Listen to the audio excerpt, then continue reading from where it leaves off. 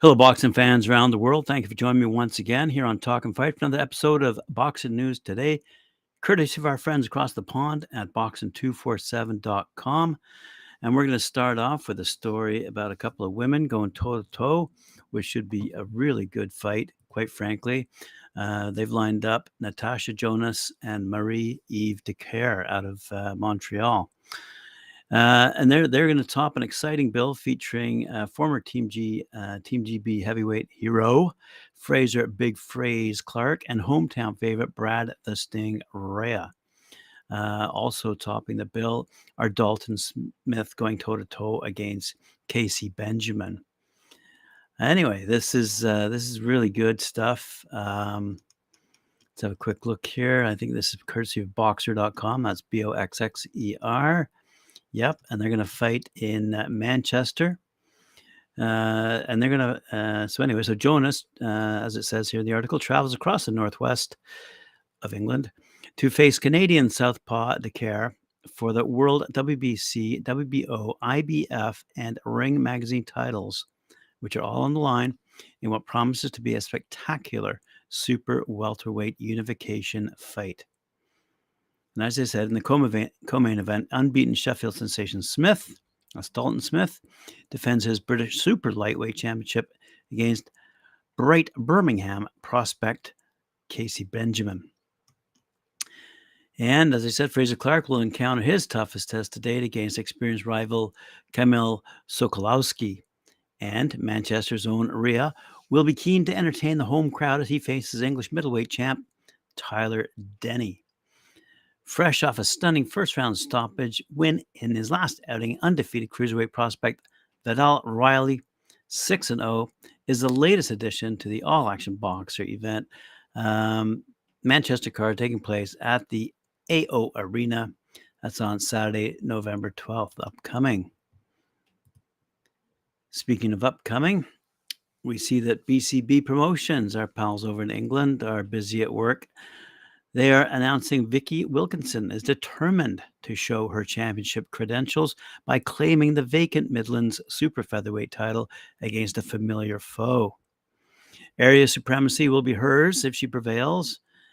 Next offering from PCB Promotions at the Hangar Events venue in Wolverhampton on Sunday, November 13th, because she's been paired with Becky Ferguson. Out of Shrewsbury, but now lives in Stoke. And the two have clashed twice before in 4-round action. Wilkinson made her pro debut against Ferguson last year and outpointed her for a second time in March, taking on Bojana Lebidzewska in between. Apologies for these names I run across while reading these articles, courtesy of boxing247.com. Ferguson pinched around the first time around, but Wilkinson still overcame her through a 40-37 verdict, whitewashing her 40-36 in the return, the same result that beat Lebidzewska. That marked the end of Wilkinson's 4-round apprenticeship, stepping up into 6 rounds in June for a battle where someone's O had to go. It also saw her first trip away from home, tackling the also undefeated Leanne Bush and springing a shock against the home fighter, bringing through a 58-57 scoreline.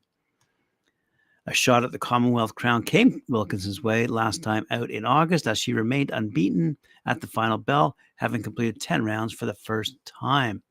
So she traveled to Torquay to take on Christine Shergold for the vacant belt and went the full 10 rounds, with some vastly different opinions on the decision at the final bell. The final result of a majority decision left Wilkinson still unbeaten as a professional, but without the prestige that she believes she's rightly deserved. Her ring return was originally supposed to be a sequel with Shergold, who was forced to pull out of proceedings after contracting COVID. Wilkinson's sights remain set on adding pro honors to the 2 national titles she won as an amateur, representing Darlaston Boxing Club, where she now coaches. She said, "I was disappointed to not be fighting for the Commonwealth title, but to get the opportunity to fight for the first female Midlands title is an honor. I'm looking forward to being back in the ring. I know Becky is a strong opponent and I'm going to have to work hard for the win, but I'm ready to go. I feel like I was a bit robbed last time for the Commonwealth title. I thought I was well up in points, and on that I dropped at the most 4 rounds. I left the ring gutted that night. The result baffled me. It just didn't make sense. I boxed differently on the back foot, but Christine Shergold didn't catch me. I barely had a mark on me, and she's such a strong lady. I'd like to know how the judges could have had it as a draw, 95-95, when the other official had it way off in my advantage by 6 rounds, all told, 98-92. I would never show any disrespect to the judges or the crowd, but I have to confess I was throwing my gloves around back in the changing rooms. I was frustrated, and I guess rightly so. But nonetheless, all goes to show you what Mike Ward's been saying since day one. Don't leave it in the hands of the judges. All right, on to our next story. This is coming to us courtesy of someone new. Well, new in my books anyway. On Friday, December 9th, 2022, promoter Nadal Abu Hamoud of Nadal's Promotions, in association with Paco Presents and Samson Boxing, will proudly present Friday Night Fights, a stacked 9-fight night of world-class professional boxing at the Newton AC in Newton Township, Pennsylvania. In the night's main event, super lightweight contender Showtime Shenard Bunch, who we featured often here on Talking Fight, 19-1-1, 60 knockouts, out of Trenton, New Jersey, will go up against Henry Hammer and Hank Lundy. He fights out of Philadelphia. 23-year-old Bunch began boxing at the New York City PAL, where he just when he was just 5 years old, and eventually fought his way into the USA National Amateur Team alongside current world champions Errol Spence and Shakur Stevenson. Bunch first appeared on ShoBox New Generation in July of 2021, fighting into a controversial 10-round split draw with fellow up-and-comer Jenilson Figueroa Bocachiche. Most observers had Bunch winning comfortably. He returns now to the national airwaves with a shutout 8-round unanimous decision over Kazakhstan's Shingai-Khan Tijabay in January of this past year. Training is really going good, said Bunch. Lundy's a good veteran. He knows he's coming to fight, but I feel like I'm a complete boxer. I feel like my speed and agility will be too much for him. Fair enough. In the night's 10-round super welterweight co-main event, once beaten Guido Emmanuel Schrammam, 15-1-1 out of Marina, Buenos Aires, Argentina, will have just his second fight in the United States against Mexican veteran Carlos Zatarlin, 16-6-2. The 7-fight undercard will feature several local and international prospects, including unbeaten Trenton native Mike Hilton.